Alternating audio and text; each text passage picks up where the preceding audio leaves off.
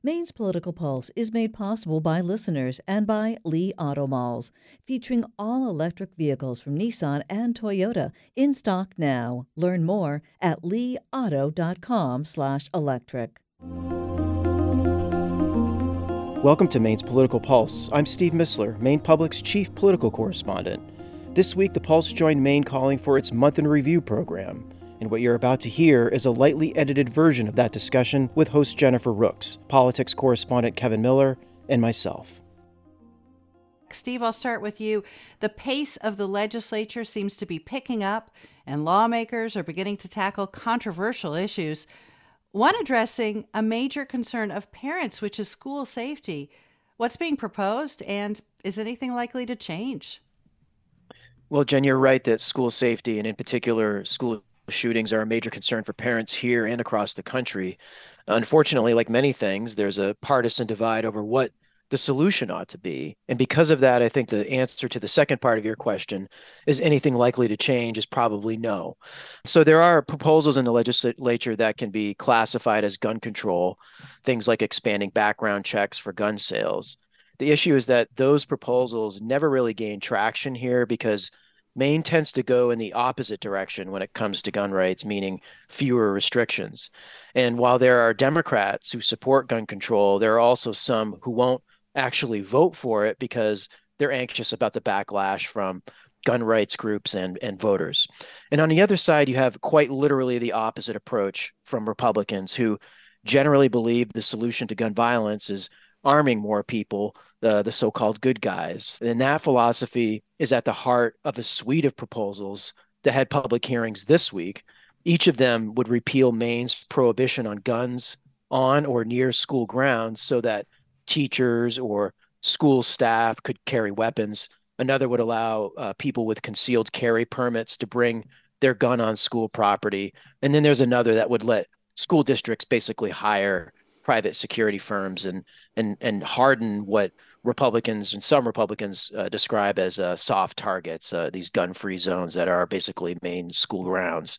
Now, those proposals probably won't go anywhere in a Democratic-controlled legislature. There's just too much opposition from educators, school officials, parents, students, you name it. At the same time, though, the dynamics of gun politics suggest that we probably won't see a tightening of gun access either. Kevin, we keep getting more and more bad news about the scope and impact of PFAS contamination in Maine. The Maine CDC just yesterday added even more bodies of water to its advisory list, recommending that people not eat fish from those lakes, ponds, and streams because of PFAS contamination. What is the legislature considering regarding PFAS this session, and is whatever they're considering likely to pass? Yeah, that's right, Jen. PFAS is definitely an emerging problem that's really starting to impact people kind of beyond those who are unfortunate enough to have it show up in their drinking water wells. And the fish advisory that you mentioned is a good example of that. So the Maine CDC has previously advised fishermen to limit their consumption of fish from a few spots to basically avoid them altogether in a pond and a brook around Fairfield, which is where we've seen some of the highest PFAS levels. But this week they added a section of the Kennebec River to that list. And as far as the legislature, there's a lot of activity around PFAS again this session. There are bills that would tighten even more Maine's already stringent drinking water standards for these kind of forever chemicals. But lawmakers are also considering bills to offer additional assistance to farmers whose land is contaminated.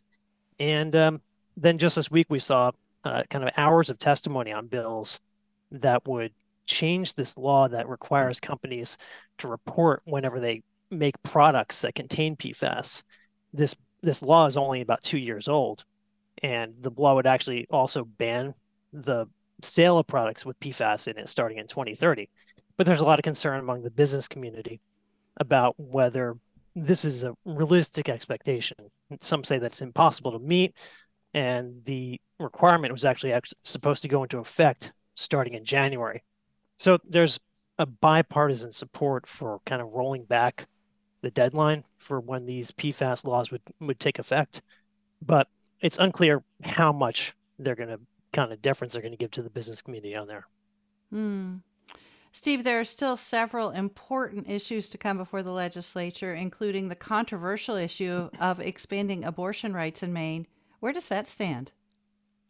Well, Jen, Monday, I think, is going to be a pretty big day in the legislature, and that's because the Judiciary Committee will hold a public hearing on a proposal from Governor Janet Mills and backed by Democratic legislative leaders that would allow abortions later in a pregnancy if a doctor deems it medically necessary.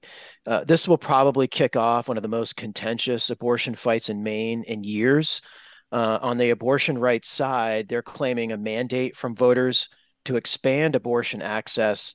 And that belief stems from the backlash to the Supreme Court decision last year that eliminated abortion protections and left them in the hands of state legislatures and governors. And you can make a pretty compelling case that abortion helped save Democrats during last year's midterms by mobilizing a very important voting constituency, women, and not just Democratic women.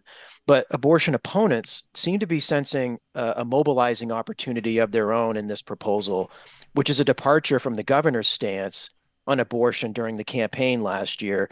Back then, she said Maine's existing protections were likely enough and that she wouldn't seek to expand them. But that's what this proposal does. And abortion opponents believe that they can make the case that it goes too far, even for those who support abortion rights in some way. Now, look, Democrats appear to have the votes to pass this bill on their own. So the outcome may be a foregone conclusion. It's really the political fallout that's the unknown here, and we'll really have to wait and assess that later if this proposal actually becomes law. Another big and growing issue, the affordable housing crisis in Maine. Kevin, is the legislature poised to do anything more about expanding affordable housing during this session? Yeah, well, we definitely knew this was going to be a top issue this legislative session, and there are a lot of bills in the hopper, so to speak, to deal with it, but most of those really haven't been acted on yet. The House Speaker and the Senate President, they created a special housing committee this year that will review these bills, and the expectation is that this committee will come up with some major policy recommendations before this legislative session closes out in June. But like I said, there are a lot of proposals out there. They're still working through them. Earlier this month, there was a hearing on one proposal that would set aside an additional $200 million for the Maine State Housing Authority to build or subsidize new housing over the next 2 years. There are proposals out there to repurpose vacant shopping malls for affordable housing, which I think is an interesting one. I don't think we've had a hearing on that. And then there are lots of proposals for further tweaking zoning and subdivision laws. But like I said, this is an issue that we're probably going to see really start to heat up over the next couple of weeks as they get closer to the end of the session. But as you and so many of the listeners know, I mean, this is such a big issue here in the state. You know, I was struck looking at a Portland Press Herald article from the other day that said that Avesta, which I think is one of the biggest providers of affordable housing in the state, that they were only able to provide something like 4% of housing to 4% of these thousands of applicants that they had last year. And that just kind of goes to how serious of an issue this is. Steve, bringing us up to speed on the story, the unfolding story about Maine Attorney General Aaron Frey.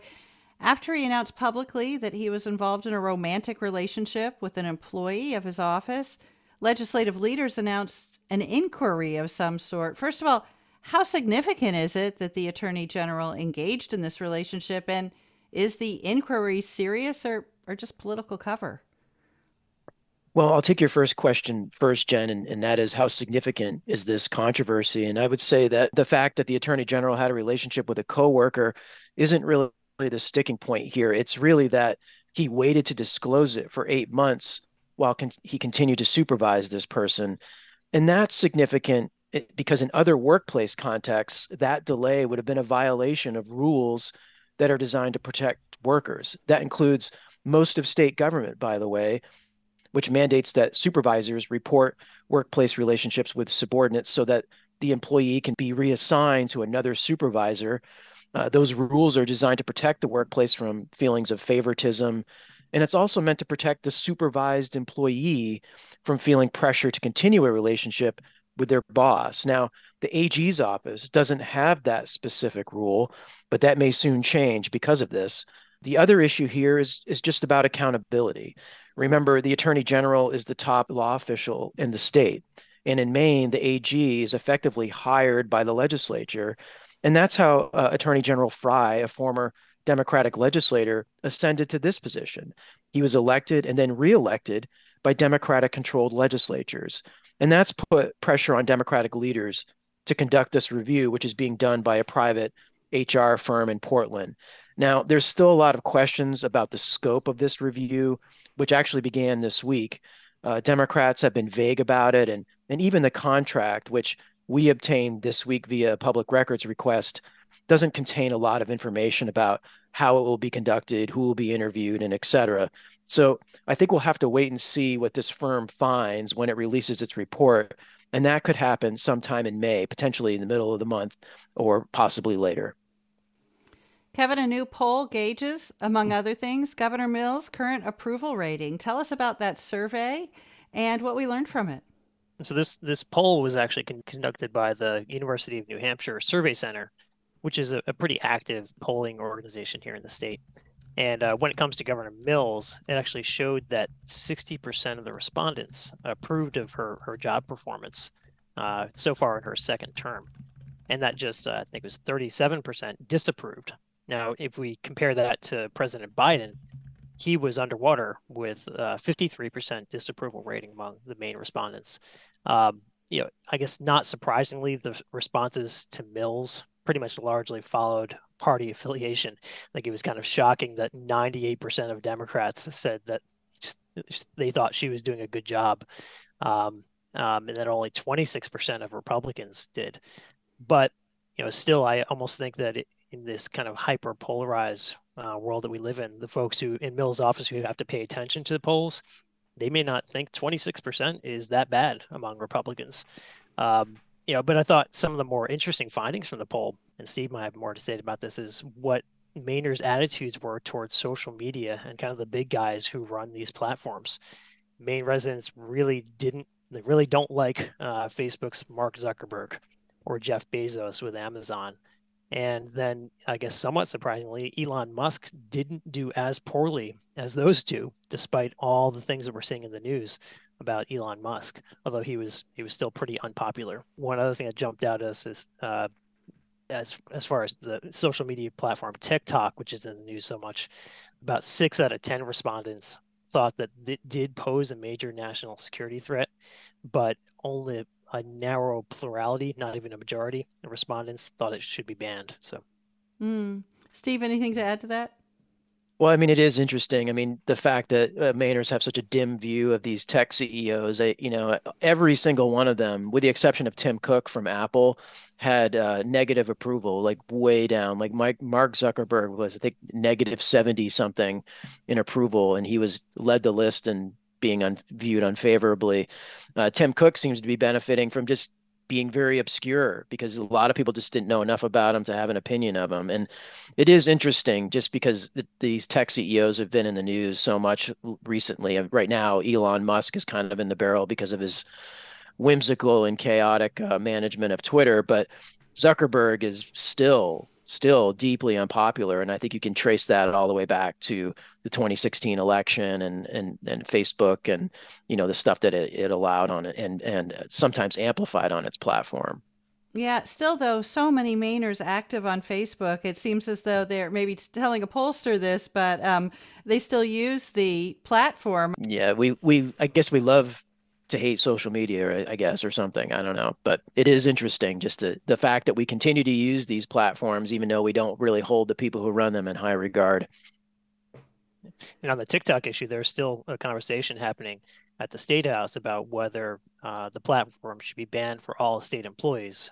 Earlier this year, the Mills administration said that executive branch employees can't use it on any state-issued laptops or any cell phones that are connected to the state system. But this bill would actually expand that to the legislature as well as the judicial branch.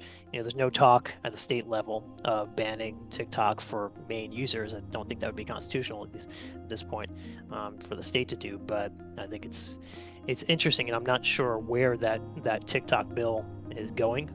They tabled it yesterday, so we won't know until next week. But like Steve said, it's interesting how even when we all seem to embrace social media and use it, even though we all say that we don't like it.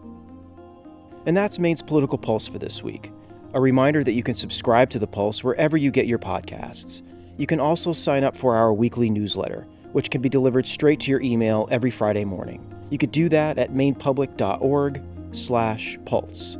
I'm Steve Missler. We'll talk to you again next week.